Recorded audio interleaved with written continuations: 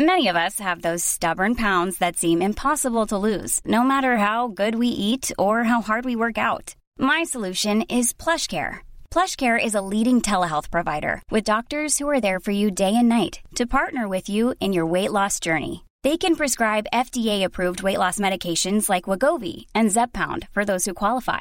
Plus, they accept most insurance plans. To get started, visit plushcare.com/weightloss. That's plushcare.com/weightloss. Hiring for your small business? If you're not looking for professionals on LinkedIn, you're looking in the wrong place. That's like looking for your car keys in a fish tank. LinkedIn helps you hire professionals you can't find anywhere else, even those who aren't actively searching for a new job but might be open to the perfect role. In a given month, over 70% of LinkedIn users don't even visit other leading job sites. So start looking in the right place. With LinkedIn, you can hire professionals like a professional. Post your free job on linkedin.com/people today. Hello, Egg Chasers. It's the Egg Chasers Rugby Podcast, a podcast about rugby that doesn't take itself or the game too seriously. And my word, don't we need a podcast that is only about rugby? And that is what you're going to get this evening. With me, I'm Tim. With him, JB. Hello, Timothy. And with him, Phil. Hello, Tim. And I'm going to start again because I just feel we need a little bit of levity after this weekend. Can I start then with a bit of levity? Yeah, go on. Yeah, I mean, I put up a tweet today. It just says, hold on. No, I'm joking. How I read the Sunday Times, and fascinatingly, right, Tim, you replied, and you read the Sunday Times. You must get someone to bring it to you in bed. Remove all of the bits that you don't want to read, and only read those bits. Or alternatively, What a life! Alternatively, I work for the same company that owns the Times newspaper, and I get a free subscription to the Times and read it on the app. Ah, the app. Here was me thinking that Rupert Murdoch himself bought you the sections of the... Yeah, I get selectively sent just the sections I like. Yeah. And here's another bit of levity, which came via Eddie Jones. Oh, yeah. We're about to start Aotearoa, Super Rugby Aotearoa next week. What are you anticipating seeing, amongst the New Zealand teams, given you've given all that about the All Blacks? Just so many good young players, mate, because you got three of the biggest academies in the world, Fiji, Samoa and Tonga. They're not bad. Woo! Love it. Yes, Eddie. Fair play. Just something on that. When he said you've got three of the best academies in the world, or biggest academies in the world, is that a standing joke in New Zealand? Because it felt like the host was onto that joke before he said it. Yeah, they were going, oh, here he goes. Oh, there it is. Yeah. If it is, it's the first time I've heard it. It's Very good. Yeah, love it. So I'm going to tell you at the very start of this podcast that JB is very, very excited today because, JB... I have a quiz. I'm not going to tell you what it's called. I'll spring it upon you when the time is ready. This is the man who has brought some of the most memorable moments ever recorded on this or any other sporting podcast. Yeah, the man who came up with Springbok or Nazi war criminal has got a quiz. Yeah, don't build it up too much, because as Phil will tell you, my track record on Zoom quizzes has not been over lockdown. You did a quiz. Right? Jimmy did a quiz the other week, it was a very, very good quiz with the most unnecessarily complicated scoring system that was almost impossible to execute over Zoom. So it turned what would have been an incredible quiz to basically a farce. Yeah, my error was not making it complex enough. No, my have simple friends. Yeah, that might be the problem. I did a family one today that it was my brother's turn to do it, and he came up with a blinding one. He did loads of family fortunes rounds, and he ended it with a horse race, a virtual horse race where you bet all of your points on a horse and have the chance to either get double points, depending on where you finish, double points, 3/4 again, half again, a quarter, or nothing. It was wicked. Brilliant way to end the quiz. It was great. How did you do? I won. I had the most points before the horse race, and I just had the most points at the end of the horse race. So, Classic. He got the brawn, and I got the brains. Well, a friend of ours sent us a quiz, right, or a round of their family quiz, and it was, no word of a lie, 6 different grains of flour as in baking flour, flour you make cakes with, and you had to name the types of flour. So it was pictures of the types of flour. Yeah, like It was. The mother-in-law is a published food author, but none of the rest of the family are published food authors. So it's a bit unfair for. That's as close as you. That's also as close as you can get to flour at the minute. It's got the highest street value of any white powder just now. very, very true. I'll tell you what. Let's start with something else, which is quite a meaty little topic that we didn't see coming. But how appropriate was it that last week on our second podcast, we looked at England v Wales in 2015. We decided to do that and look back at that game from the World Cup without knowing what was coming the next day, which was Sam Burgess dropping bombs all over the shop. What an incredible interview, video, podcast. Alex Payne, James Haskell, House of Rugby, and Sam Burgess for being on it. It was just... like my jaw was on the floor for half of the hour-long interview. It was amazing. I remember a rugby player being so candid about like personal relationships. Yeah, I can't remember anyone in a sporting environment actually being that open and honest and transparent. And there was no filter there. No, the bit that was amazing for me was. It barely had to be teased out of him. He was just like, yeah, here we go. I'm ready to go. Wind me up and I'm going. And he's retired now as of last year. He obviously does media stuff in Australia, which is very lucrative. But actually, this probably improves his standing in Australian rugby circles, having a dig at some famous high-profile Poms. Well, it's interesting, isn't it? Like, how often do rugby players make the back pages of the newspapers, particularly like retired ones? Not often. Rarely does, I don't know, Anthony Watson say something and it's splashed all over the papers. Do people read actual papers at the minute? I'm not sure. What was people's general habits? There are enough people going out to work they'd see it, wouldn't they? Yeah, I think so. Yeah. Most people app and whatnot. But Sam Burgess, it made BBC, it made everywhere. From his point of view and from his media standing, bit of a masterstroke. Although, I wouldn't like everyone to do it all the time, I guess. There'd be a lot of like scores to settle if everyone had that approach. Everyone would be like gunning in for everyone else. It'd be chaos. Yeah. Does anyone think his criticisms of Mike Ford are fair? Well, they're their opinion, aren't they?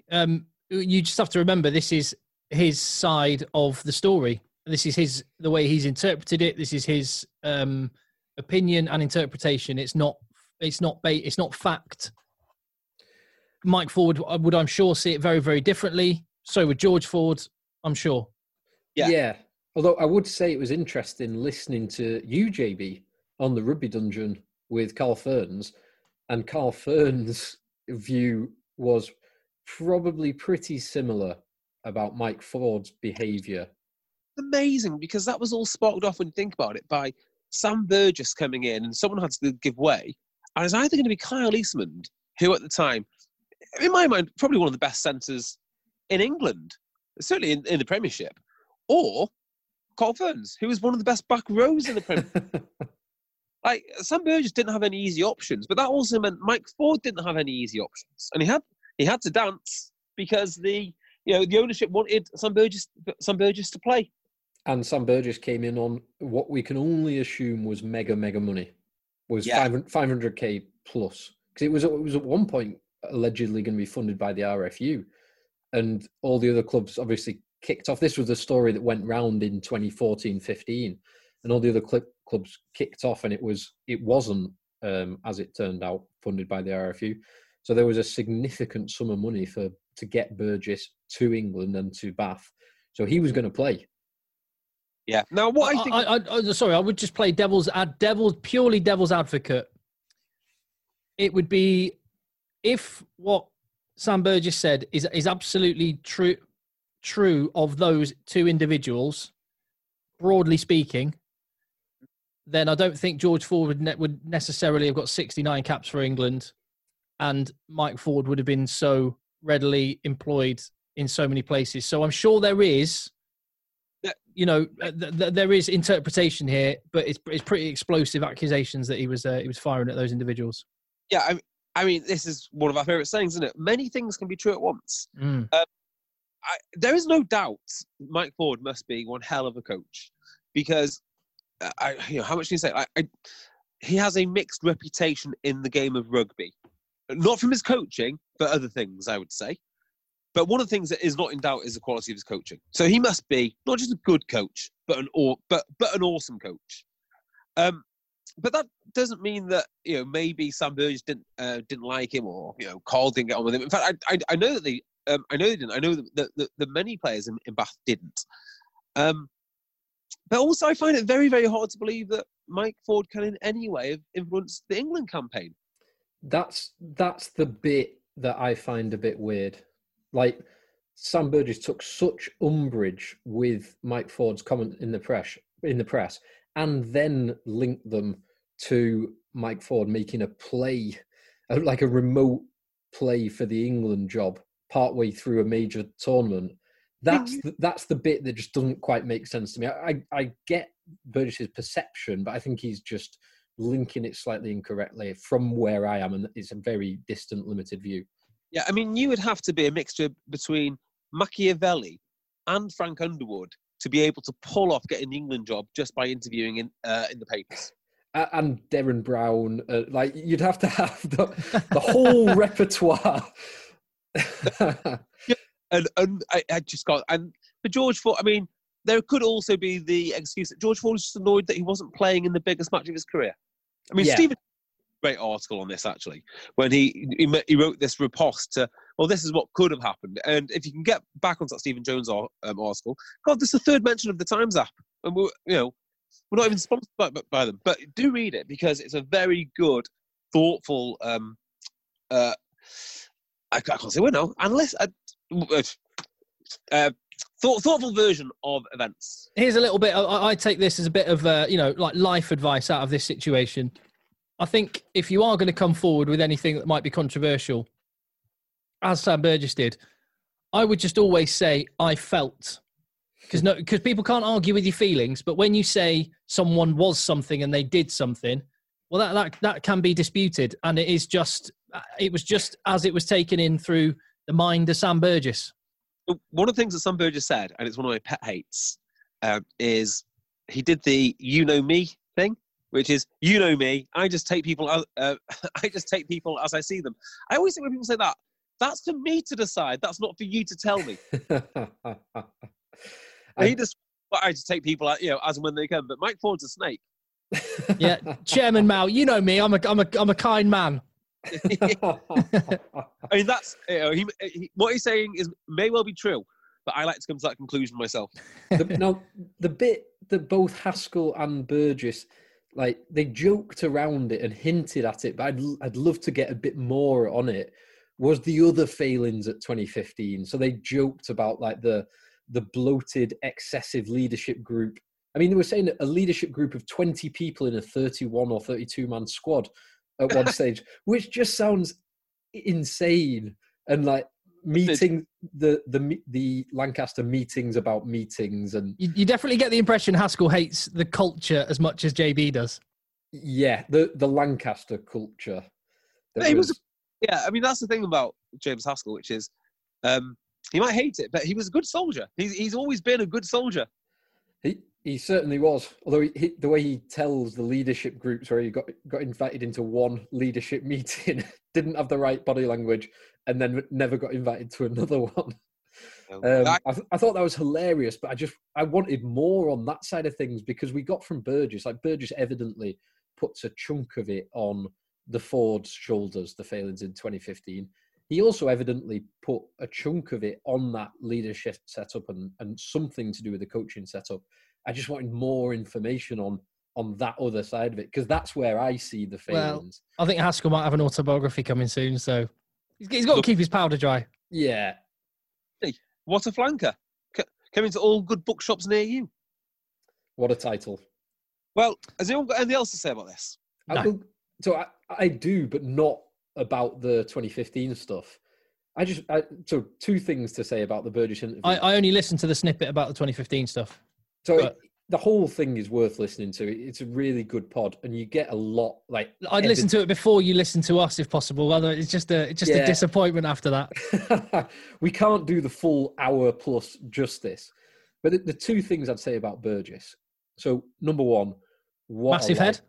Well, Cowhead. Yeah.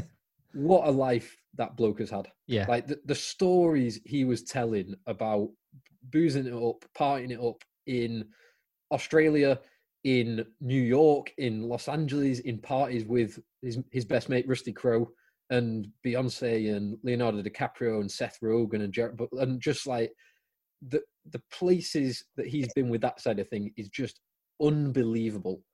It's like one of the films, isn't it, when they kind of fetishize the northern everyman, and they put him in some weird party, and he gets on just because he is, Mr. Down to Earth. But where did he grow up? Dewsbury. I mean, just going on holiday to LA for someone from Dewsbury, hell of an achievement. Do you remember when he first went to the Rabbitohs? He was heralded, and Russell Crowe did a spoken word dramatic video to announce his arrival. He was 21 as well. I know, it's unreal. He'd only ever lived at home. Like it's unbelievable. And so that side of things, just listen to it for that, because it is a bit like it's like watching an episode of Entourage. You almost like put yourself in the position of the bloke who's doing that, and that is brilliant. But the other side of it, even though he was doing a lot of slagging off, what I thought was he's a kind of bloke you would love to play with, and I'd actually love to play for. I was comparing him in my head with Kieran Reid. And Kieran Reid, I said this when we did the All Blacks review, not Legacy, the other one, the All or Nothing. One. All or Nothing, thank you, Tim. And Kieran Reid, who I love as a player, there was just this, it always felt like he was saying one thing but thinking another. His mouth said one thing, but his eyes said something else, and there was like a falseness behind his words. And with Burgess, you got none of that. You got what came across as genuine honesty, and above anything else, authenticity. And that is actually, I think, in rugby, and I think in leadership, providing you're not a dickhead, providing you've got that kind of honesty and authenticity, I think that's a really, really important leadership quality. And you can see why he has been so successful in rugby league. Very true that. People don't mind you for who you are. It's when you pretend to be something that you're not. You see, it doesn't really matter if you're nuts, as long as you're legitimately nuts. Yeah, and you get caught out if you try and be something that you're not. Ultimately, you will do. I just thought it was brilliant. And he said something that was really, really interesting when he was talking about the England camp and what they'd done in Australia after they'd failed with the Rabbitohs. So Rabbitohs, the year before they won the grand final, they had 40 years of not winning anything. The year before they won the grand final, they got to the grand final and failed. And he said about the squad, you need to have honesty amongst yourselves, and you need to all have it out. And if you think this is the wrong direction or the right direction, everyone puts that out there, and you make a decision which direction you go in. And when you make that decision, you can't have anyone lurking in the background wanting to say, I told you so. You've got to have every single member of that squad bought in and pointing in the right direction. And that's something which I think is really, really powerful and really, really true and important in teamwork. And that was something that was valuable in Rabbitohs, but was missing in England in 2015. But he didn't go into any more as to why it was missing. And I think that's actually the case from amateur rugby all the way up. I can tell you from personal experience, being the guy who always wanted to tell you, I told you so, that actually he's exactly right. You've got to do that no matter how hard it is. And it is bloody hard. And it's actually, I mentioned a book, Range, which I read last year. It was David Epstein, which I really highly recommend. There's a chapter on that about the NASA Challenger disaster. And one of the points that was made, from all of the reviews, and there's lots of good stuff in there, but one of the points was precisely that point that Sam Burgess raised. Dispute it initially, but once you make a decision, everyone has got to back that decision. So what you're saying is Sam Burgess just reads books and regurgitates opinions as his own. Phil, what an accusation that is. That's the explosive accusation for this week. I actually took that as Burgess took down the challenger.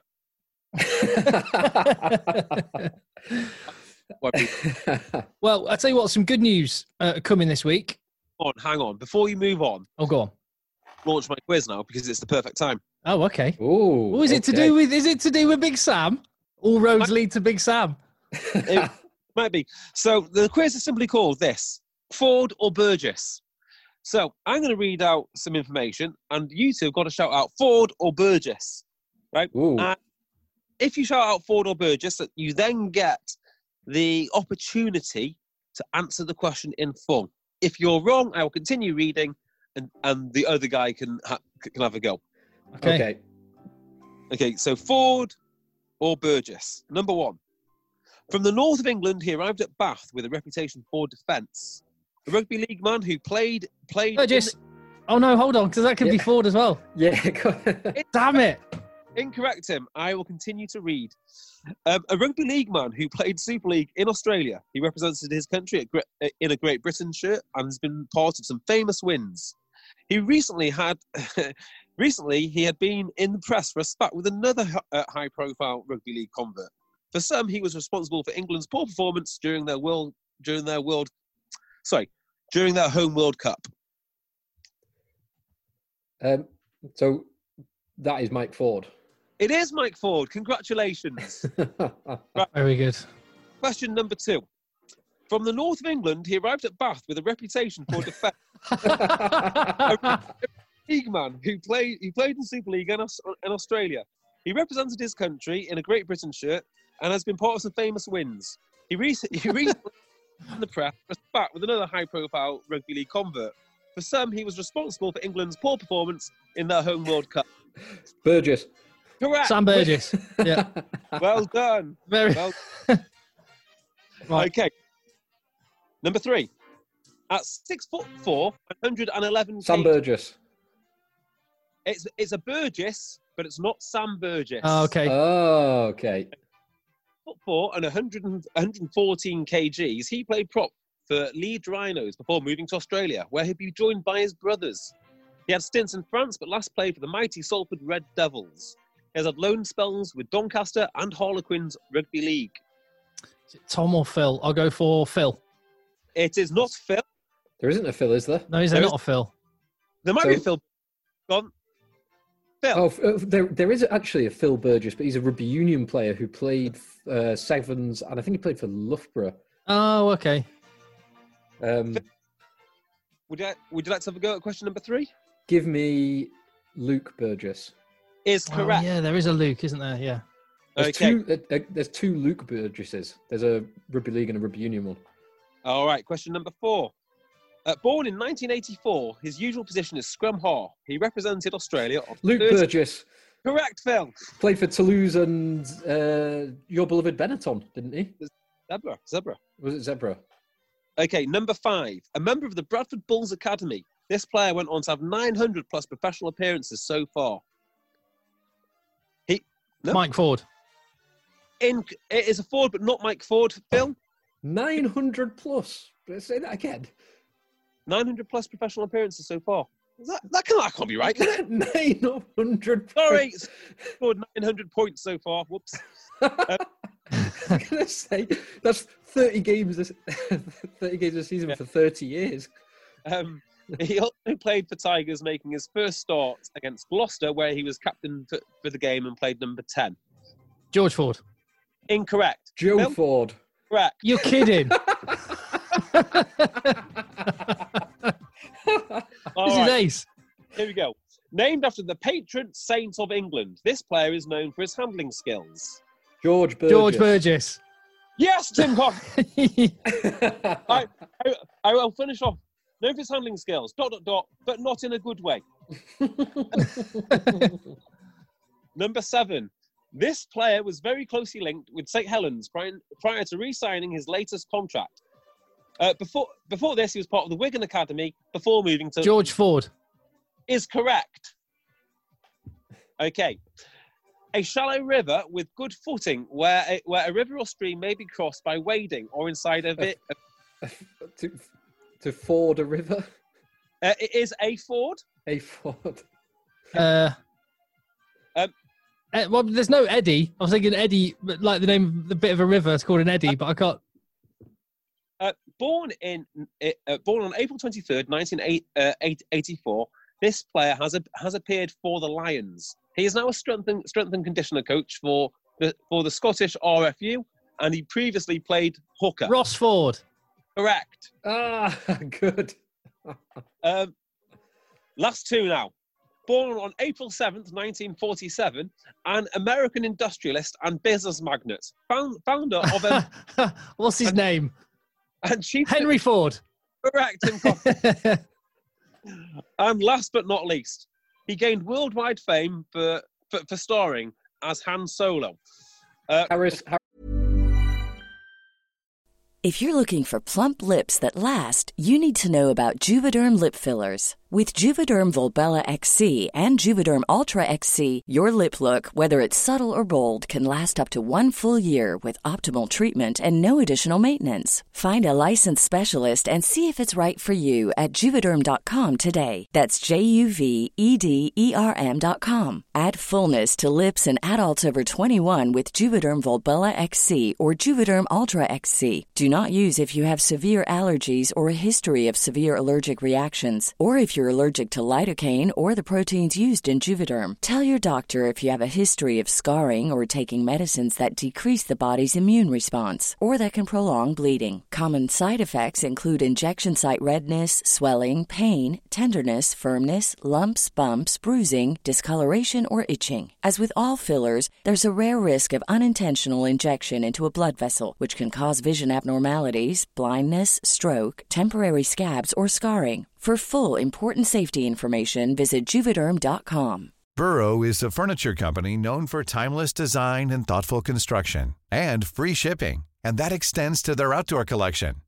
Their outdoor furniture is built to withstand the elements, featuring rust-proof stainless steel hardware, weather-ready teak, and quick-dry foam cushions. For Memorial Day, get 15% off your Burrow purchase at burrow.com/ACAST and up to 25% off outdoor. That's up to 25% off outdoor furniture at burrow.com/ACAST. Harrison Ford. Correct. I have no idea what the are, but I'm going to call it a draw. Congratulations, boys. well played, Tim. Very good, JB. Outstanding effort. Ridiculous. I'm surprised there wasn't more Burgesses, actually. I think there's 6 of each there, wasn't there? Or five, 1, 6. I missed one. You missed one Burgess? Yeah, did. Originally meant as a freeman of the borough. Is a Burgess, is an MP. Oh, is that right? Okay. Never mind. Next time. Do you know, we get probably 2 or 3 emails or Twitter DMs or Facebook messages or whatever of people asking, what episode was it that JB did Springbok or Nazi war criminal? I think there are a lot of people in lockdown looking to do rugby quizzes for their rugby club. we should probably dig it out and find out where it is so we can share that one. As long as they give us the props for it. If anyone's ever listening through our back catalogue, if you're ever sad or bored enough to do that, and you happen to come across it, drop us a Twitter DM at Rugby Podcast and just let us know what year, what episode it is, because it'd be quite useful to actually know. And then we'll share that information. All I say is you crack on, use it with your rugby club social Zoom quiz or whatever, but just let your teammates know where you got it from. There we go. Excellent. Right, some good news. Premiership Rugby has a penciled-in start date of August the 15th. Yeah. Which is good. So we were only talking last week. They just need to put a date down, even if it has to change later. Yeah, and I think they've given themselves a bit of contingency for this. So most clubs have said they're resuming training by the 15th of June. So that actually gives them kind of 8 weeks, 9 weeks until that first game. Some of them will actually have even slightly more than that. So it's plenty of time to do pretty much a full pre-season, albeit certainly the first chunk of it you're going to be working in smaller groups while you work your way through the recommended stage 1, stage 2 return to play. So it's positive. I think they're sensible to set it a little bit off, because even within that timescale, you've got a little flex if a few things do go wrong, and if you start mass testing, and one or two clubs have got a chunk of their playing squad who are infected, you can isolate them for 2 weeks and still return on that date. So it's positive for me. Yeah, and the suggestion is that it will then be finished by like towards the end of October, mid to late October. Yeah, at which point if they played the full 9 rounds and then the semi and the final sequentially, it'd be finished for the 24th of October, which would allow time for the European Cup. So it depends. So the big question is, what's going to happen with the autumn internationals? Because it would allow 1 rest week if the autumn internationals were to return as planned. Because on the 7th of October, England are supposed to play New Zealand, Ireland play Australia, Wales play Fiji, Scotland play Argentina, and you're then into a 4-week cycle. So there's a little bit of question mark on that, and you could potentially play the final 3 rounds of the Heineken Cup before the new year and get effectively all of this year's fixtures, with the exception of the Six Nations, concluded by the end of this calendar year. And then with the suggestion that you might go short break into a brand new season, which would be aligned globally with the Southern Hemisphere. Yeah. Which it'd be amazing if they could do that. Maybe. I mean, yeah. You know what? I don't care. I thought I'd be raring for more rugby, and I just am not. I can't get excited, and the reason is, I think I've discovered is I'm too worried thinking about the actual local club game. I think this is how it must work. Well, at least this is how it works for me. I know it doesn't work like it's for you boys because you've stopped playing, but without club rugby, I kind of don't miss the pro game. I guess club rugby is like the fire, and then the petrol would be the club game. But without it, you're just throwing petrol on, cold ground. It doesn't really. I must say, not playing. I'm excited. I'm excited to get rugby back. I'm excited to get live rugby back in any capacity. Really, I'm looking forward to the Super Rugby Aotearoa next week. That starts. I watch it. I'm just saying, I'm more looking forward to the resumption of Tok H than I am any of that stuff. Well, so I mentioned Super Rugby there. Just before we quickly mention that, have you seen the proposals or the potential proposals for solving the autumn international problem? And by that I mean global travel and getting money into the home nations and all rugby nations' coffers. All I saw was today I can't remember the chief exec or chairman, whatever it is, of the RFU, saying that they'd really welcome it being reduced from 2 meters to 1 meter, so because it would allow a much greater number of people. It could be worth £12 million to the RFU as one union during the autumn internationals alone. Yeah. So, there's a small problem here, right? Which is an economic one, which is the club game really relies on the broadcasting. So they've got to get it on TV. They've got to get the advertising. That's how they're going to make the cash. The international game is all about opening Twickenham and getting that match day revenue. So it makes me wonder if COVID is still a thing by then, which I suspect it won't be, but who knows? It could be a second wave or whatnot. But if it is still a thing, I wouldn't be surprised if they cancel the internationals altogether, because it does not make sense to open Twickenham. They would lose money, whereas club rugby makes money because it's a TV sport. I would assume it would depend on the TV deals for it. Because I mean, 80,000 people eating and drinking in Twickenham is very lucrative. Like you like 100 on average, between 100 and 200 quid a ticket. There's tickets that are far more expensive than that if you're in a box. Plus, then most people are drinking multiple beers and having pies, burgers, all the rest of it. Like it is a very lucrative event for the RFU when you have that. It's made me. Sorry, Phil. Go on.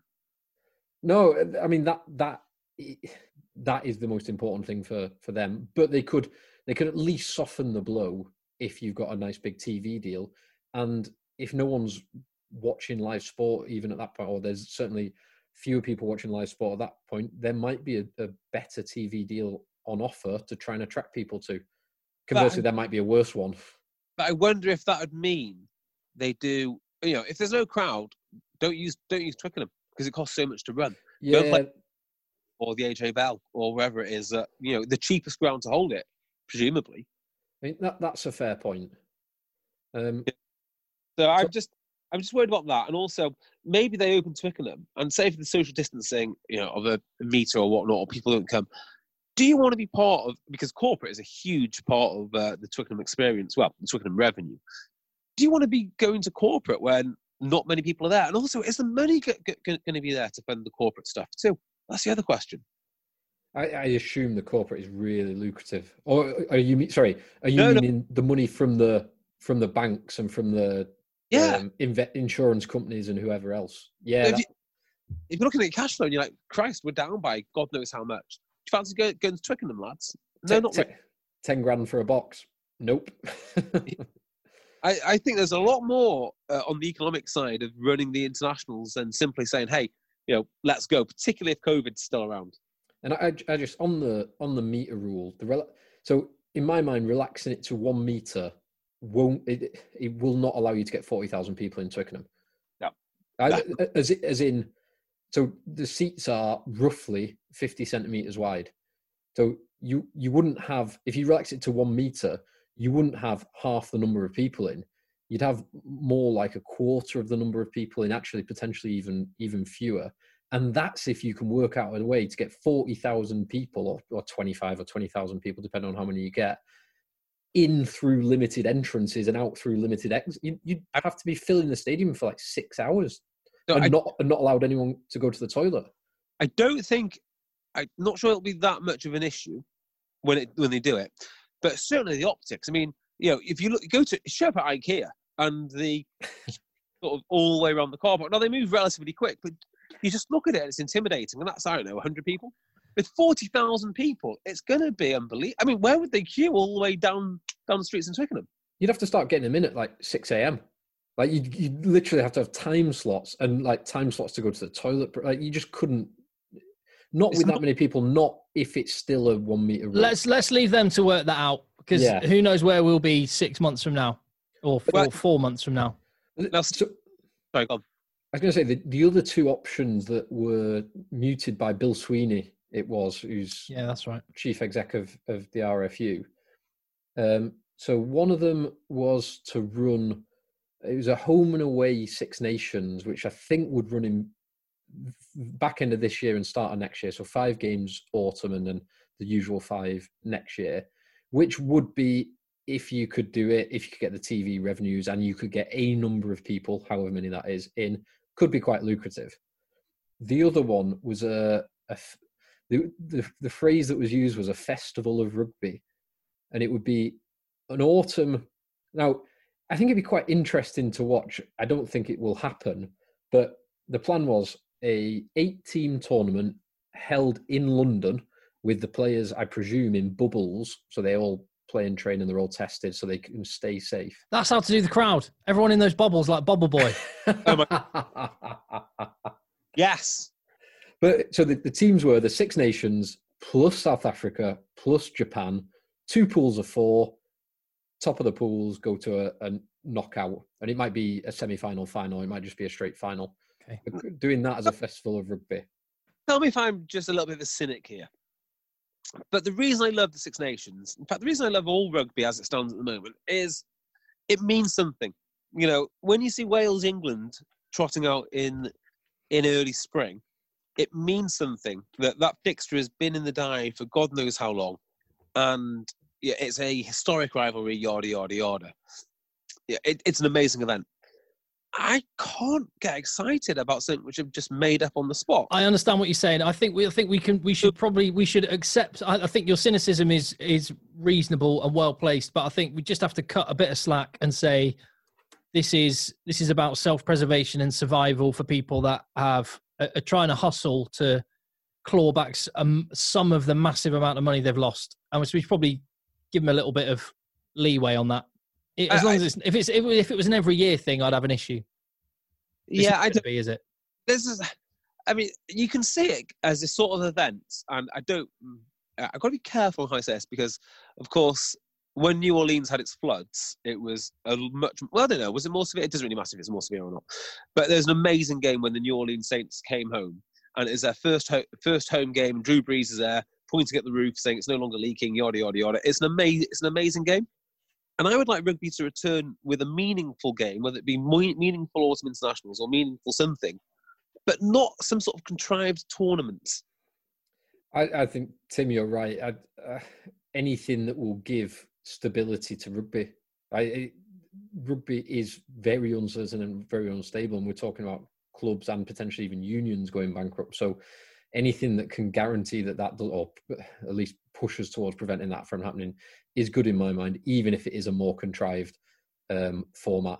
It's like we're going to go to the pub, but it's not going to be the same as going to the pub when they do open, or the gym's not going to be quite the same as going to the gym, and you're just going to have to accept that and suck it up for a little bit. Same with this. We'll just have to suck it up, and we'll get there. We'll get through it, and it'll be back to normal. The more interesting one is, and let's not go into a really big conversation in this, just on briefly, your gut feeling about rugby becoming a spring, summer, and early autumn sport rather than autumn, winter, spring in the UK.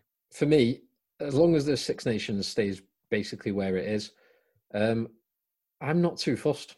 And I think there are benefits of aligning the global calendar. And I'd like to see more consistency in playing squads, as in you get the internationals together for a chunk, you get the teams together for a chunk, the club teams together for a chunk, and you can see that consistency across the squad. It might mean you're playing on slightly harder grounds at times, but we have sprinklers. I'm sure we can deal with slightly harder grounds. That's not the worst thing in the world. So broadly, I'm okay with it. I mean, the game is going this way anyway. So people are saying, well, we'll have unlimited phases and hard ground. Well, we already have plastic pitches, and we already have Exeter Chiefs. So, there's your unlimited phases, and there's your hard ground.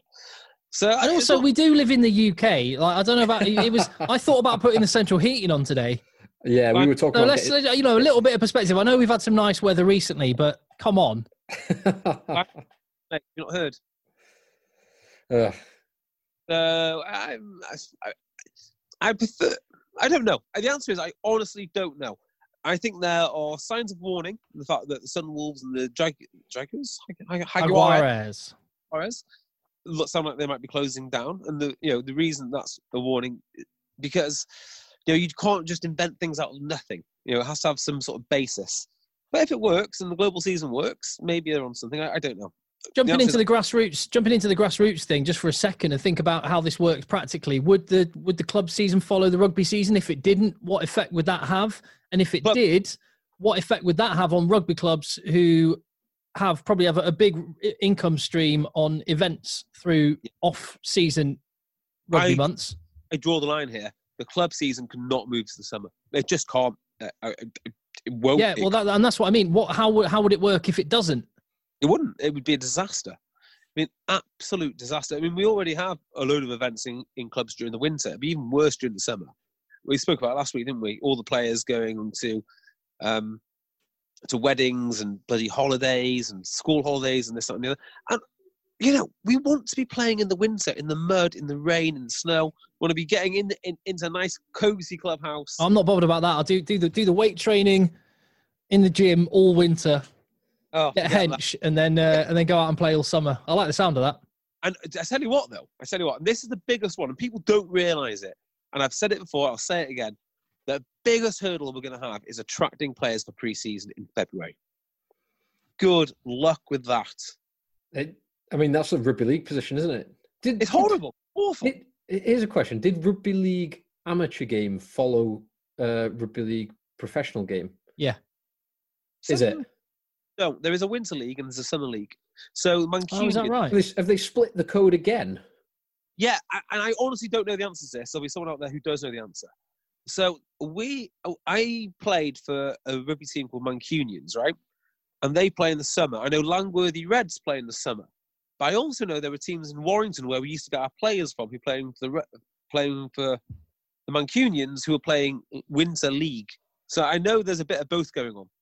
Okay. Doesn't surprise me that rugby league. Yeah, I couldn't tell you the details, but I'm sure they do both. And there's a lot been said about the what the effect this would have on the game of rugby union, and this is the end of big props and it's the end of scrummaging. I don't really buy into this. Not at all. I do not buy into that one bit. You know, if you scrimmage on a plastic pitch, you get so much purchase. I mean, the idea that you can't apply your power or your strength or your technique, no, that's all you can apply because the ground doesn't count. You know, you've got a great leveler. I do not buy that for 1 second. Yeah. Strength and pack weights will go up because you buy it.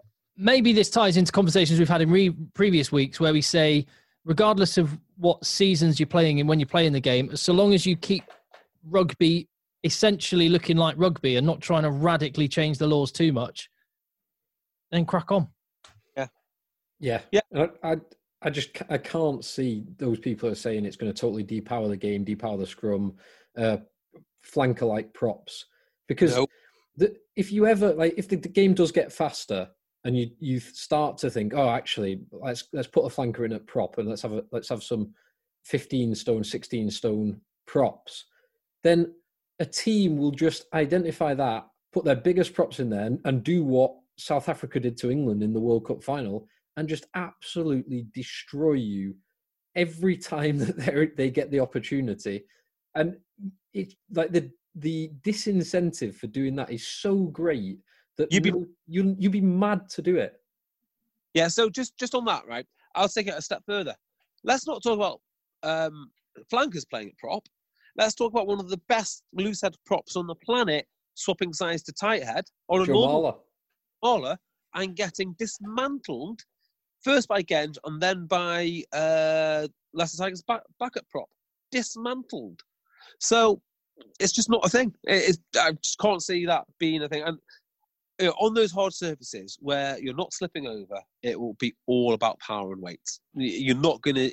It'll be the opposite effect. I guarantee it. Well, we've had just a bunch of messages on this. Kelvin, who's a Leicester Tigers fan, says he's largely in favour of a global season, but desperately doesn't want domestic summer rugby as he does family things at that time of year on weekends. As you mentioned, JB, I think that will be quite a popular opinion. I think that's the one part of this. Yes, we want a global season because that facilitates the most efficient use of rugby players' time and it stops it being a 12-month season. The flip side of that is the unintended consequences. And I think I don't think it's been a success for rugby league. And my gut feeling is it won't be a success for rugby union. Definitely not if you move the community game, the lower level game. What was your favourite time of year to watch a live rugby game? Early March. Yeah, I'd say spring. A crisp like spring, a crisp spring day when it's fresh in the air, but cold but clear. Yeah, big into that. The Heineken Cup group stages feel rather special to me. Okay, so that's that. They start October, don't they? But then I guess they go through December and October, January, November, December, and January. Yeah. Wrapped up warm. That for me is the best time to watch. When we went to Belfast, that's the best time to watch it. That was cold. That was cold. Real cold. That was mid-December. Yeah. Oh, it was, because we had Christmas carols. Yeah. That was great fun. I will be honest, okay, there are occasions where it is so cold that rather than watch the game from the chair that I have allocated to me on the pitch side, I go into a little room just down the tunnel and watch it on a telly. With a pint of Bovril. Yeah, exactly. When it's that cold, I do. So I from a purely selfish point of view, I wouldn't miss. Whose staff? I wouldn't miss the really cold days. Whose staff did we make Bovril for, Tim? Or was it not you? Was it you that made Bovril for? Was it Saracen's staff? I think I helped make Bovril for Saracen's physios and support staff at one point. Yeah, you must have been there. I'm sure you were doing the TV. But me and Phil were in the Sail Sharks tunnel, and it was cold. And there's like a little kettle in inside room. So I started making Bovril. And in the end, I started making all the Saracen stuff too. I've never had a cup of Bovril, actually. Never in my life. Does it just taste like hang on. beef? Does it taste like gravy? Or Marmite, or what? Yeah, I'm trying to think. One's Marmitey, and the other one's sort of like beef stocky. Yeah, Bovril is a bit like it's almost like a beefy soup type flavour. It's lovely on a cold day. It's amazing to have on a cold day. And not great in a summer picnic, though. Not going to be a Negroni ingredient anytime soon. Although it seems like every other bloody ingredient's going into a Negroni at the minute. It's an outrage. Leave the Negroni. Simplify the Negroni. Exactly. Yeah, that's a great example of why rugby shouldn't move to a summer sport. The Negroni. You know, keep it simple. Keep it to the essence of what it should be. Absolutely. Yes. Super Rugby, you mentioned law changes, and we mentioned Super Rugby Aotearoa. I think I might be saying that probably totally wrong, but the new Super Rugby competition. There's 10 weeks. Is the 5 New Zealand teams. They play each other across 10 weeks. It starts next Saturday. It's going to be shown on Sky Sports in the UK at 6 a.m. and then replayed at 10 a.m., which is pretty cool. They've introduced some new laws, and not the ones that we discussed last week. The World Rugby, they've totally ignored World Rugby's suggestion of changing the laws to further World Rugby's own ends. What? Like World Rugby just must be thinking, what? They're for a governing body, they appear to have so little influence just now. They do, unfortunately. The laws, I don't know if you guys have seen these. So there's the 3 of note are, so one's not even a law change, it's just application of the law. So it's applying existing breakdown and offside laws more strictly. That, I have no problem with that. Fairer contrast around the breakdown. Stop teams cynically getting offside to slow the game down, disrupt attacking play. Crack on, lads. Next one, I don't really mind. It gives more results, is a golden point if it's a tie at 80 minutes, which might make the last few minutes of club games more exciting. But seeing as about 1 in 20 games or even fewer actually end up as a draw, it's not really going to make much difference in a 10-week competition. And the other one, the one that is interesting, which I think JB it might. Sorry, just go to jump back to that one. What it might do is influence teams to do the decision that England made in the 2015 World Cup against Wales to just go for it and go for the try rather than equalise with the points. Possibly, yeah. It depends where you're starting. If the momentum's with you, you might back yourself that, if this goes on another 10 minutes or whatever, if we've got more time, we'll win this. Mm. So it might push a bit of both, depending on. Well, it could go either direction. Yeah, you're right. If it was like the Lions 2009, where the Lions are hanging on for dear life and South Africa get that penalty at the end, there's no way, like, Lions would have to go for the win then, because the longer that game goes on, they're done. Yeah, it's a good shout. The other one, the third one, which has it did cause a little bit of a stir, was red-carded players to get replaced after 20 minutes. So the distinction between the yellow and red is both get replaced, yellow after 10 minutes, red after 20 minutes. And there was originally... Very good. I like that. But, yeah, Jay, you said that before. Yeah. That you'd like to see that. I think when you're talking about player safety, right? If you had how can 13 against 15 be... I think it's a risk worth taking.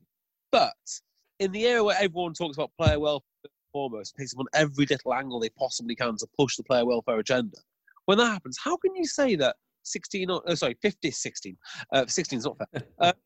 15 versus 13 is fair.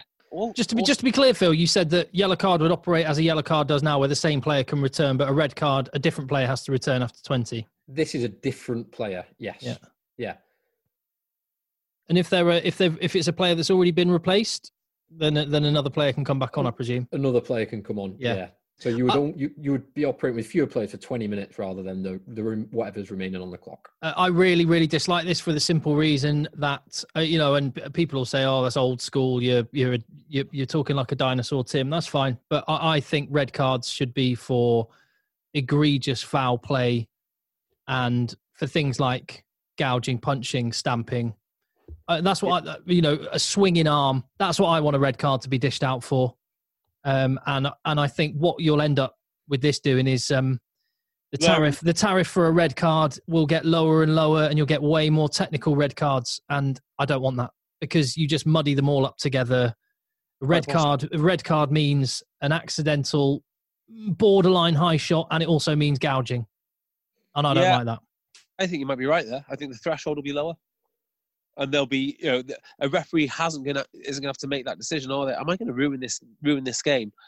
No, I don't think I am.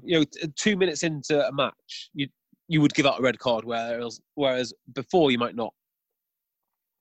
That's an interesting debate, and I personally don't have a problem with lowering the threshold. If you're going to World Rugby, whatever you think of them, World Rugby have got a framework for high tackles.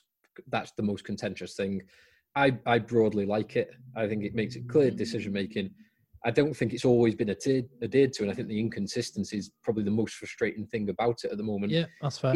If this lowers the threshold for referees giving the red card to align to that decision making framework, I'm okay with it. And Ross Tucker did a very good thread on that exact thought. Because there's a lot of people were saying at the start, it's diminishing the seriousness of a red card, and I'm not sure it necessarily would or certainly it wouldn't if referees are going to give them out more frequently. Yeah, it might be player behaviour, so less red cards are given out. Well, yeah, that might be a positive thing about it. It's a good learning point. You don't want to be that bloke who's getting red cards all the time. Even if you are replaced.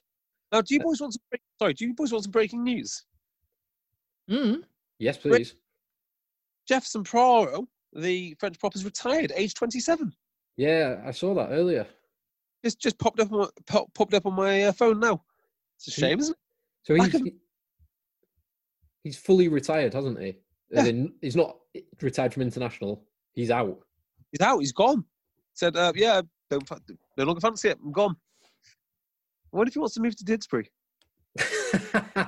I thought you had almost too many props these days, Jay. I think we could find room for him. Second team or something. Just on Jay, I know you've made the argument before about the welfare aspect of red cards. Yeah. There's just something that just doesn't stack up with me on it. It just doesn't seem right. Because you're reducing one playing team for a period of time by one player is less than 7%. With that argument, would you stop someone who's made 7% more than the average amount of tackles on safety grounds? No, I wouldn't. But the point. But then, how do you hold the two? How do you hold those two notions at the same time? Because I guess the point I was making is when everyone's talking about health and safety of players and welfare of players, I'm amazed that they haven't come to this conclusion themselves. And 7% for one player, but what if you have like a red card and 2 yellows? I mean, that must then be a much bigger workload. So is there not? I know in football you do actually get games abandoned if you have too many red cards. 3 red cards. I mean, we've seen Italy versus Tonga, maybe. Oh yeah, that had 5. It might have been Italy versus Fiji. Yes. Autumn Internationals about 4 or 5 years ago. Yeah, now it's a great spectacle. But yeah, in terms of professional sports, I think we think of a red card as you play without a player because you do. That's how we've always done it. But in America, in the NFL, you can get ejected, as they call it, but you don't lose a player. No, that player can't come back. So the team sport and all the things the coaches have planned and all the strategies and whatnot don't go up in smoke. They just bring on a different guy and away you go. And that should be enough. If you lose your starting prop, that should really be enough of a punishment. Now, I just one of the things that does always it annoys me a little bit about red cards is the ruin the game, like the argument that red cards ruin the game, because I don't necessarily think they do, and I've made this point before actually. I just think it's worth reiterating from my perspective. I think if you've got either unmatched teams or one team who is very badly organised, red cards can ruin games, but they don't always. And I'll just give you very quickly 5 neat examples of first half red cards, early first half red cards, where they were arm wrestle games and the team with fewer men for the majority of the game won. Can I just make a quick point? Let's see. Well, I'll just see if I can remember some of them before you say them as well. Go on, JB. Do you want to try and guess the 5 I've got down? Saracens against Munster. No, not Saracens. There is a Munster one. Okay, is it South Africa? Did Saracens get a red card against Munster? Yeah, I think so. Was it Skelton or something? And they managed to sneak it. Ooh, I'll look that up for my list. I might have got that wrong actually. Now, if I make any more guesses, this is very much in the same sort of bracket as I'll let Sam Burgess know if he's down to earth. I'll let you know if they're neat examples. So, I would say you've got South Africa Ireland there when CJ Stander goes off.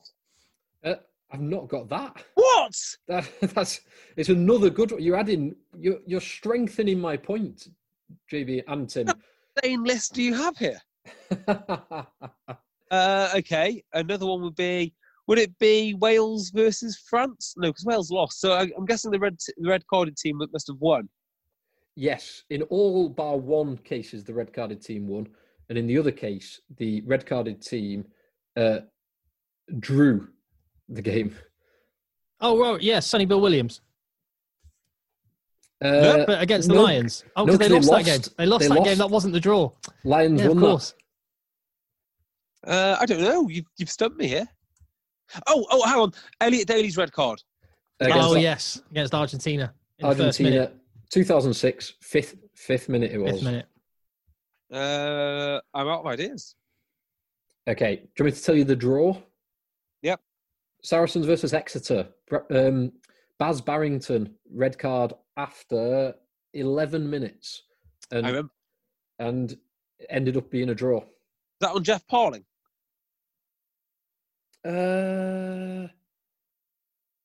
Jeff Parling with Baz Barrington, I'm sure it is. I can't remember who it was on actually. Oh, it was an illegal clean out at a ruck, wasn't it? No, it was a double tackle. Oh, that's right. Yes, you're right. Brad Barrett makes the first one. Oh, that's right. Yeah, it might have been Parlin actually. Double death. Barrett, yeah. The other ones, so Munster versus Glasgow in 2016. Earls. Keith Earls, 18th minute on Fraser Brown. Munster go on to win very comfortably. Racing versus Toulon in the Pro 14 top 14 final. Top 14 final, Macheneau after 28 minutes. Macheneau gets a red card. Racing play the whole of the rest of the game. Oh, is there another Racing one as well with the winger? The winger, what's his name? It's a tackle by Zach Holmes of Toulouse on Imhoff. Juan Imhoff. That's it. The winger. Does Mike Phillips then guide them to victory for the Racing game, or is it Teddy? It was 2016, so I don't know. I'm sure Mike Phillips comes on and wins that. Surely that's too late for Mike Phillips. 2016. Sure, Mike Phillips. Let me have a look. Go on. What the? That's it. So Toulouse Racing, Heineken Cup 2019. Toulouse are away in the La Défense Arena. They get a red card in the 23rd minute for their starting fly half and go on to win the game away at Racing. Racing v who? Who was the final? Final was Racing Toulon, 2016. Let's have a look. Someone carry on talking whilst I look at. I'm also looking it up. Yeah, so I'll fill the gap and just say I'm broadly fine with this law trial thing. It's actually why, funnily enough, if you're going to do the 20-minute return to the field thing, I actually prefer the idea of an orange card. So the red card really means something. It's like, it's awful, and you better, no one's coming back on. You get yourself back out off the pitch. I'm disappointed with you, Tim. I was hoping that you'd fill that gap then with like traffic and weather. I'm only talking about rugby on this podcast. We're not talking about anything else. Absolutely. I can't find it. Can I just say, though, on rugby, I bloody love... In fact, I've got respect for anybody that is willing to put their head above the parapet and say anything like an opinion. And Courtney Laws is... I admire the courage of that man. I really admire the courage of Courtney Laws, because he doesn't give a damn. And he could quite easily invite all kinds of... Because we know what kind of a platform Twitter is, and he doesn't care. He just says what he thinks, speaks honestly and from the heart, and as a result, people can't touch him because he doesn't bow to. He doesn't do their dance. He doesn't do their dance. He doesn't bow to it, and I think he is a rare and special type of human being, and we're lucky to have him in rugby. Now, on that note, you're not very lucky to have me or Phil, because I can't find it, and I don't think Phil can. Or can you? I've got it. Go on. It was actually the final in the new camp, Barcelona. I'm sure it's Mike Phillips. Mike Phillips, not in the squad. Looking at this, so they didn't even replace him. So they played the rest of the game. So not as far as I can tell, according to the report I'm reading, none of the backs were replaced at any stage of the game. So, what? And no one, so he was red carded in the 19th minute. No one on the Racing team was replaced until the 63rd minute. And on the 63rd minute, it was Ben Tamifuna and Dimitri Zarzewski were replaced. So they're not being replaced for a scrum half. So I can assume, so Dan Carter played 10. Bryce Dulin played 15. So I do wonder if Dulin went in. And actually, Johan Usen played 13 as well. So I wonder between Dulin and Usen if one of those went to... Where's Usen gone? Is he in Montpellier now? Well, we all know he retired to go and commercially manage a cattle ranch in South Africa. Standard. He is officially at Montpellier, but I can't remember seeing him playing. I can't remember the last time I heard a single peep out of him. He's gone from players to... Yeah, such a talented player. He's still only 27 as well. Wow. So it wasn't Mike Phillips. There we go. No Mike Phillips. Sadly not. There was a Welshman playing in the game though. Who would that be? What year? 2016. Toulon versus Racing. Jamie Roberts. Jenkins. No and no. Luke Charteris. Nope. Oh. He was playing for Toulon in 2016. Lee Halfpenny. Halfpenny. Very good. Well, my Georgian interpreter. And yeah, Mamuka Godgodson was on the pitch, so I wonder if he did some interpreting that day. What else we got then on our list of on our to-do list? Miners report. Oh yeah. So I think it's been unanimously approved by Premiership Rugby Board, but I think it's going to be voted in by the clubs next week. Is that right, Tim? Apparently not. Well, they've been trying to over the last weeks. They've been trying to get it through and haven't been able to get the 10 signatories. Or it's either 10 or more than 10, because there are at least 3 clubs who are against implementing all the proposals. That is a reduction in the salary cap, removal of marquee players, and various other things. So I don't think. So yeah, the removal of marquee is potential. Yeah, the Miners report is purely. So he is quite strongly for the removal of marquee players or exempt players. But the report, that's not the specific recommendation. The recommendation is just a review with the view to remove it. He's not specifically saying, yes, definitely remove it. Yes. So, the rumours are, and again, I don't know this, I'm only saying what's been reported elsewhere, that it's Bath, Bristol, Exeter and Saracens are the 4 that are least keen, and they need one of those. That's what it is. They need one of those to sign up with the other 9 clubs to make it the 10 that will get it through to the next stage where they can organise what it is. So it just needs one of, rumoured. Just repeat that. I'm only regurgitating what I've seen written elsewhere. Bristol, Bath, Exeter, or Saracens. One of them to sign up. Well, I think you're wrong, Tim, because I've got it first hand. I'm only saying it's a rumour. A statement has already been released supporting the recommendations. No further vote is required, is what I understand. So that was broadly where I thought it was, but then I did. Oh, okay. I was reading the rugby paper today. So I then read something that said it was the board that had unanimously gone for it with the clubs to agree. So I'm still a little bit confused. We might both be right. Exactly where it is. We might both be right. It's a work in progress anyway. But it's a strict good.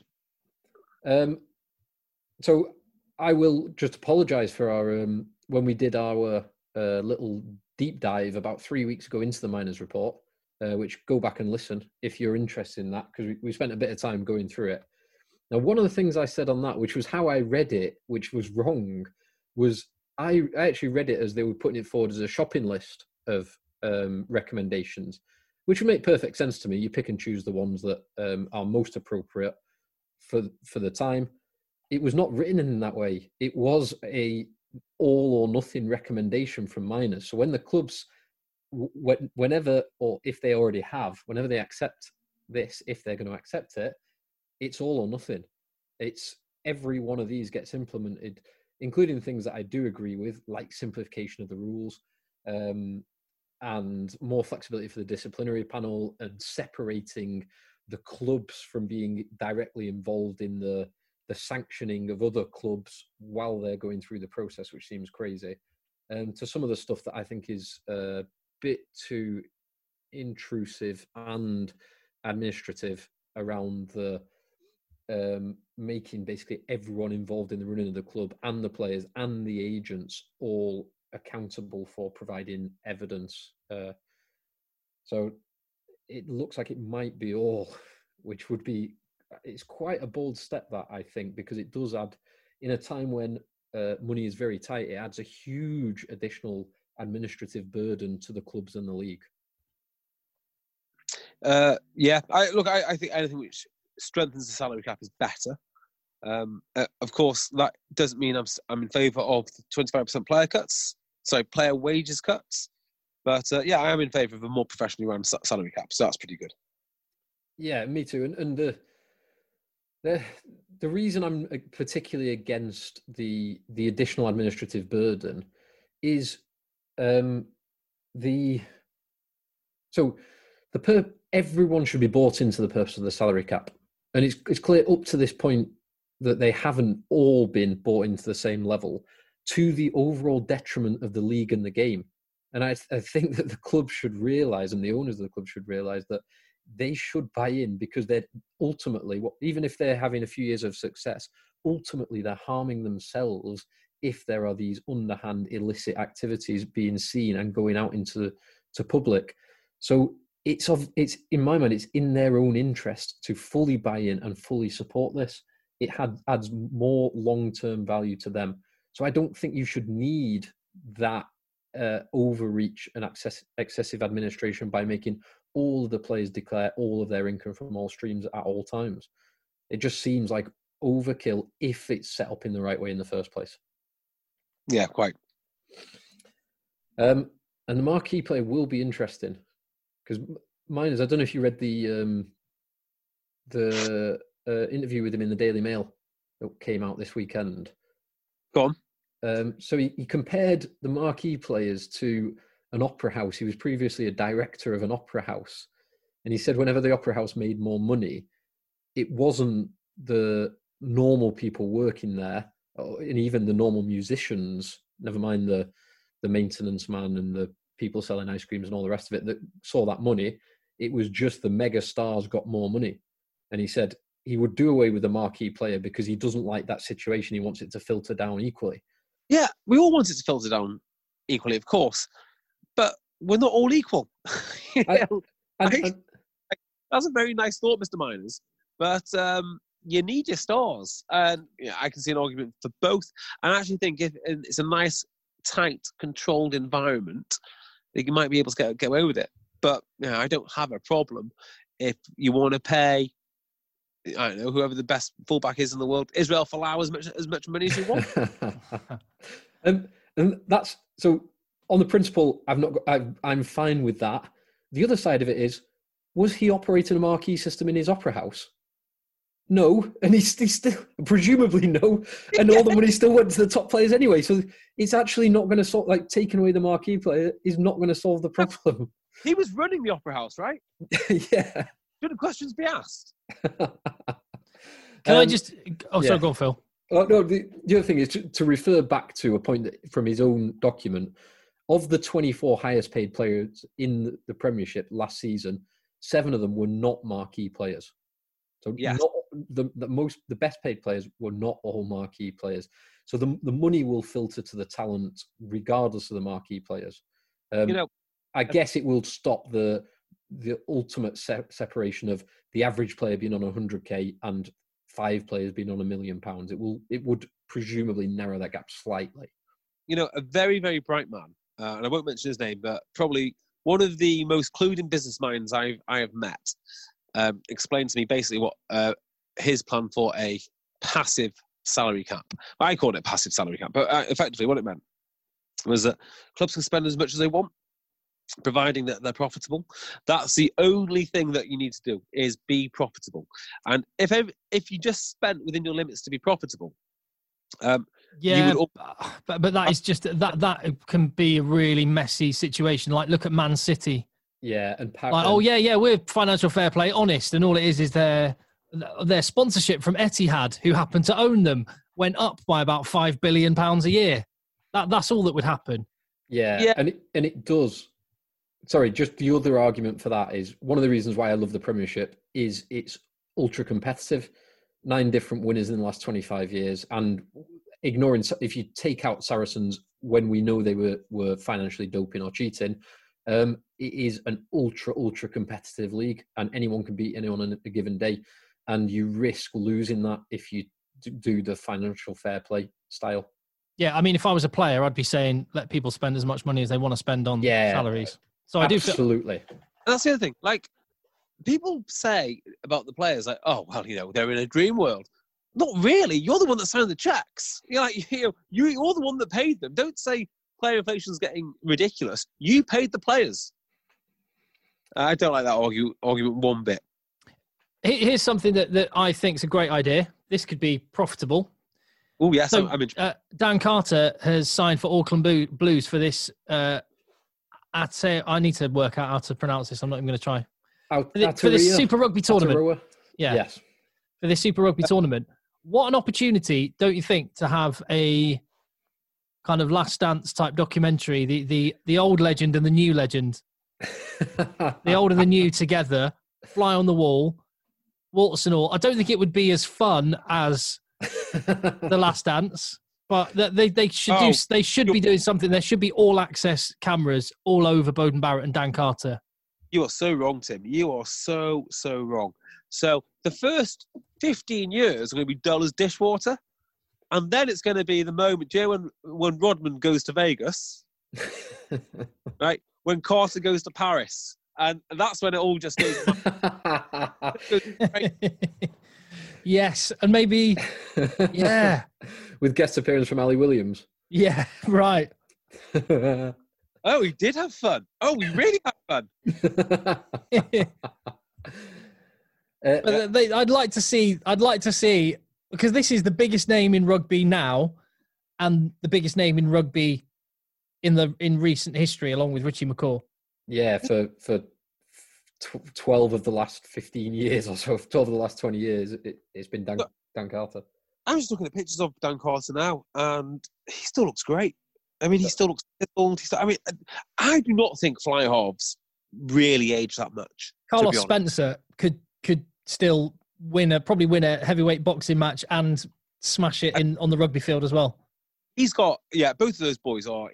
Maybe Carlos Spencer's slightly different because, he's such a physical freak. The way he could run, his balance, or maybe that does go a little bit with age. I don't know. But Dan Carter could control. He did everything, but he could control the game. Dan Carter has not forgotten how to control the game. In fact, if anything, he knows more. It's a good signing. It's a good signing. I imagine he's going to be very good. And if he's not very good, could they replace him with anyone? Is there anyone? Could they bring someone off the bench to replace him at 10? Yeah, this is decent Bodie. kid. Bodie probably do all right. But how good for Joe Marchant as well? Yeah. How good for Joe Marchant? Joe Marchant's going to come back and, we're just talking about player inflation then. If he gets his head right and can be put into space by Dan Carter and also Bowden Barrett, and also have people supporting him like, I don't know, Rico Yuan. He's going to be demanding a lot more money when he returns back to London. Yeah, and be a good shout for, England squads going forward. It's an amazing environment to be learning in. Christ, look what it did for what's his name's career? The guy at Northampton. Tamana Harrison. It's Piers Francis. Piers Francis, yeah. But also look at Matt Simon's career, which was people were talking him up for England and just never happened. Yeah, but he got paid, and that's the important part. he would have got paid. Yeah, that's a good point. I just want Joe Martin to come back and get paid. That's my number one priority for Joe. He plays for England, he'll get paid. Yeah. Yeah, that's true. If you get those 26,000 a game, you're getting paid. I guess. Would you want Joe Marchant around just to pick his brains? What for England? No, just like in the club environment. What a cool guy to have around. Who's gone to New Zealand, trained a different way, played with Bowden Barrett and played with Dan Carter. And that's if you take it back a few years, one of the last guys to do this early in their career was Haskell. Yeah, he was. And Haskell didn't always have the best time of it, particularly under Lancaster. Yeah. But for the first 2 years of Eddie Jones, Haskell was phenomenal. Eddie Jones really got the best out of Haskell. That Australian tour in 2016, he was absolutely sensational. I'll tell you what, Joe Marchant's going to be able to piss on Marcus Smith's chips when he comes back, isn't he? He's going to be, you want to pass it like that, Marcus? Dan and Bowden don't do it like that. Oh, you still do it that way? No, I don't. As you well know, I know nothing about New Zealand rugby. Nothing. Will they play both these lads at the same time? They might play Bowden at 15 because that's where he played in the World Cup. He played, and for the last year or so with Moonga at 10, he's played a fair bit at 15. But I think Carter's first cap was at 12. But 12's an awful big ask, isn't it, for a 40-year-old? So he is 38, but so in the pictures he looks great. The one thing he doesn't look is heavyweight. No, doesn't he? So he's played the last couple of years in Japan, which, while there are heavyweight players, the whole league is not heavyweight. So I'm not sure I'd want Dan Carter at 12. Yeah, I completely agree. Bowden Barrett maybe, but he's not really a 12. No, not really. I guess I would. Is Molinonu still there? Is he in America now? He's in the States, isn't he? Yeah, I think he's in the States. Not with the Jill Bronies or the Jill Teenies. More's the pity. I think he's with the Austin Herd or something. Yeah. Yeah, Dan Carter at 12 or Bowden Barrett. I won't want either of them having Laumapi or someone like that running at them down that channel. No chance. Get him out of the way. Yes. Get him out of the way. So any other business before we're done, gents, rugby or otherwise? I don't think so. Is there any other sporting documentary? Oh, sorry, go on, Phil. What are you going to say? We need a game for next week. Do we? We do. Yes, we do. Yes, we do need some homework for next week. Oh, I have to pay attention to it, or we'll get nasty emails from idiots. You see, at some point very soon, we're going to do New Zealand v France from the 2007 World Cup, the quarterfinal, Ooh, the that's Thierry exciting. Dusatoir game. But let's keep our powder dry on that one, because hopefully we might have a bigger platform to cover that one on. Oh yeah. So Hopefully. someone suggested Australia versus New Zealand in 2000. Yeah, that's a crazy game. Which is meant to be which is meant to be one of the all-time. Unbelievable game of rugby, like crazy. Let me see if I can get it on YouTube. That's like massive comeback. Lomu was playing Sterling Mortlock for Australia. It was that kind of era. So it's called. I've got a 1 hour 45-minute long version on YouTube. Done. So let's do this. It's an official one. It looks like from the All Blacks, and it's called on it slightly ironically "Game of the Century," which is given it was in the year 2000. It was also one of the first games of the century. Hang on, wouldn't you say that is the, if you're counting to 10, wouldn't that be the last year of the century? Well, they tend, because we did the new millennium in 2000, didn't you? So Which, in hindsight, makes no sense. Yeah, I can see it being the other way around. Yeah, I mean, we all know hindsight's 2020, but we should have gone through 2020 and then celebrated 2021 if you're doing it properly. So this was. So you're saying that a game in the year 2000 was the best game of the 20th century? Yeah, actually, I am right, because you wouldn't celebrate year 10 as the start of the next century, would you? Well, hold on, because like year zero, it's one. You do a full year before you get to the number one. Yeah, you do. And so actually, the year 2000, the 2000th year was 1999. So it's definitely the start of a new century. Yes, good point, Tim. Well made. Sorry. Thank God we clear. Yeah, thank God we. It's like your birthday. You're not when you get to 30. You're not 30 years old. You're actually starting your 31st year. You just completed 30 years. God, that's awful. So I'm starting my 37th year. Yes, more experience, JB. Yeah, just like Potter. Exactly. Look how much you've achieved. Look how much you've achieved. Look what you've managed to do in this time, JB. Your time on Earth. And God, I'm going to now go and write a list of all the things I've done and put it next to all the things that Dan Carter's done. And then, and JB, I must say, you not quite in Dan Carter shape, but you are looking very slim at the moment. We can't fully see your rig right now, but 16 kg's gone, disappeared. 16. How many? 16 kilograms have gone. Stand up. So what are you weighing in at now? 100. Sorry, 94 this morning. Oh, you dweeb. Absolutely. And homework's got really, really good. Yeah, I can't really see it, but yeah, I'm 94 kilograms at the moment, down from 100. What's your secret? Is it clean eating? Yeah, eating like a monk, working out once a day, and going for a run of at least 5 kilometers, or a walk. Walking is essential at my advanced years. How are you being disciplined with your food? Because that's the bit I'm finding hardest. I tell you what, the more disciplined you are, the harder it is to eat. And what I mean by that is I'm just not hungry at all anymore.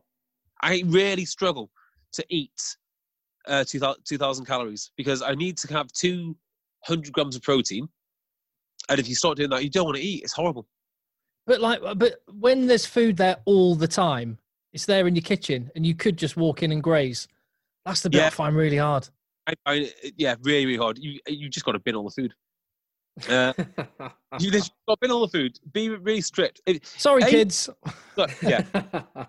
The thing is, right, I feed my kids absolute nonsense. And I think I would never put that in my body right now. I mean, maybe next month when I'm over this fat, I will. But why would you feed your kids that? But the point is, if you look at your macros and you try and get 200 grams of protein, well, 190 grams now, it's really, really hard. It's really, really hard hard going. So because by that you don't mean a 200-gram piece of chicken. You mean the 200 grams of protein within food, lump of chicken, which is a much, much bigger bit of chicken. But but you're doing it over a full day, so you're doing it via eggs, chicken, steak, yogurt, everything. Yeah, you could I think I could easily eat just once a day and not be bothered about food for the rest of the day now. That would be an interesting. I mean, there is like the intermittent fast. Yeah. Oh. Anyway, well, Well, I was going to say the one time it worked for me was when I didn't have my breakfast until about 11, and because I had to. When I'm limiting the amount I eat, I have to have something to look forward to. Otherwise, it psychologically tortures me. Steak for breakfast, mate. Steak for breakfast is a godsend. Steak for that every morning with some eggs. From Frosty the Butcher? Absolutely from Frosty. This is exactly what people... No, I don't care. It's my podcast, and they will hear whatever I want them to hear. I need a tip of something else to watch, because I watched Peep Show the whole 9 seasons at the start of lockdown, because Phil reminded me how awesome it was. Amazing. And also Charlie Morgan's favourite show from the Telegraph. Look at his Twitter, lots of Peep Show references. I've watched Last Dance with the kids. I've watched all 23 of the Marvel Universe films. That's what I've done with them during lockdown. We watched them in chronological order, so not the order they were released, but the order they happened. And we've done all 23 movies in the order they happened. Okay. I actually understand it. So, have you watched? It's quite old now, but the F1 documentary is on Netflix. Oh yeah, you mentioned this. No. Word. Like, I could not stop watching motorsport YouTube videos now. People have started talking about 30 for 30, the Lance Armstrong one on BT Sport, an ESPN documentary, which is on BT Sport. Apparently, that's meant to be really good. Ooh. So, yeah, I'd go back and look at all and watch all of them. But I know it's not your thing, Tim, but go and watch the F1 docs. It's addictive. I now have to play computer games with cars in and all sorts. It's weird. I don't even own a car. So you're losing all this weight and you've become a computer game nerd. Yeah, maybe they're correlated. You're turning into a beta male, basically. I cried the other day. I'll bring you around a soy latte in the morning to make you feel better. Yeah, stock up my reserves. Right, that is enough. Right, we're done. We're out. Right, so watch. We'll put a link. Go watch New Zealand v Australia from 2000. The Bledisloe game of the century. Find us at Rugby Podcast on Twitter. Him at J Beardmore. Me at Cocker. And we've got through a whole podcast. And apart from that last couple of minutes, we spoke about nothing but rugby, which must be sweet relief from everything else going on in the world. So with that, let the boys play. Let the boys play. Even when we're on a budget, we still deserve nice things. Quince is a place to scoop up stunning high-end goods for 50 to 80% less than similar brands. They have buttery soft cashmere sweaters starting at $50, luxurious Italian leather bags, and so much more. Plus, Quince only works with factories that use safe, ethical, and responsible manufacturing. Get the high-end goods you'll love without the high price tag with Quince. Go to quince.com/style for free shipping and 365-day returns. Planning for your next trip? Elevate your travel style with Quince. Quince has all the jet-setting essentials you'll want for your next getaway, like European linen, premium luggage options, buttery soft Italian leather bags, and so much more. And is all priced at 50 to 80% less than similar brands. Plus, Quince only works with factories that use safe and ethical manufacturing practices. Pack your bags with high-quality essentials you'll be wearing for vacations to come with Quince. Go to quince.com/pack for free shipping and 365-day returns. Mom deserves the best, and there's no better place to shop for Mother's Day than Whole Foods Market. They're your destination for unbeatable savings, from premium gifts to show-stopping flowers and irresistible desserts. Start by saving 33% with Prime on all body care and candles. Then get a 15-stem bunch of tulips for just $9.99 each with Prime. Round out Mom's menu with festive rosé, irresistible berry chantilly cake, and more special treats. Come celebrate Mother's Day at Whole Foods Market.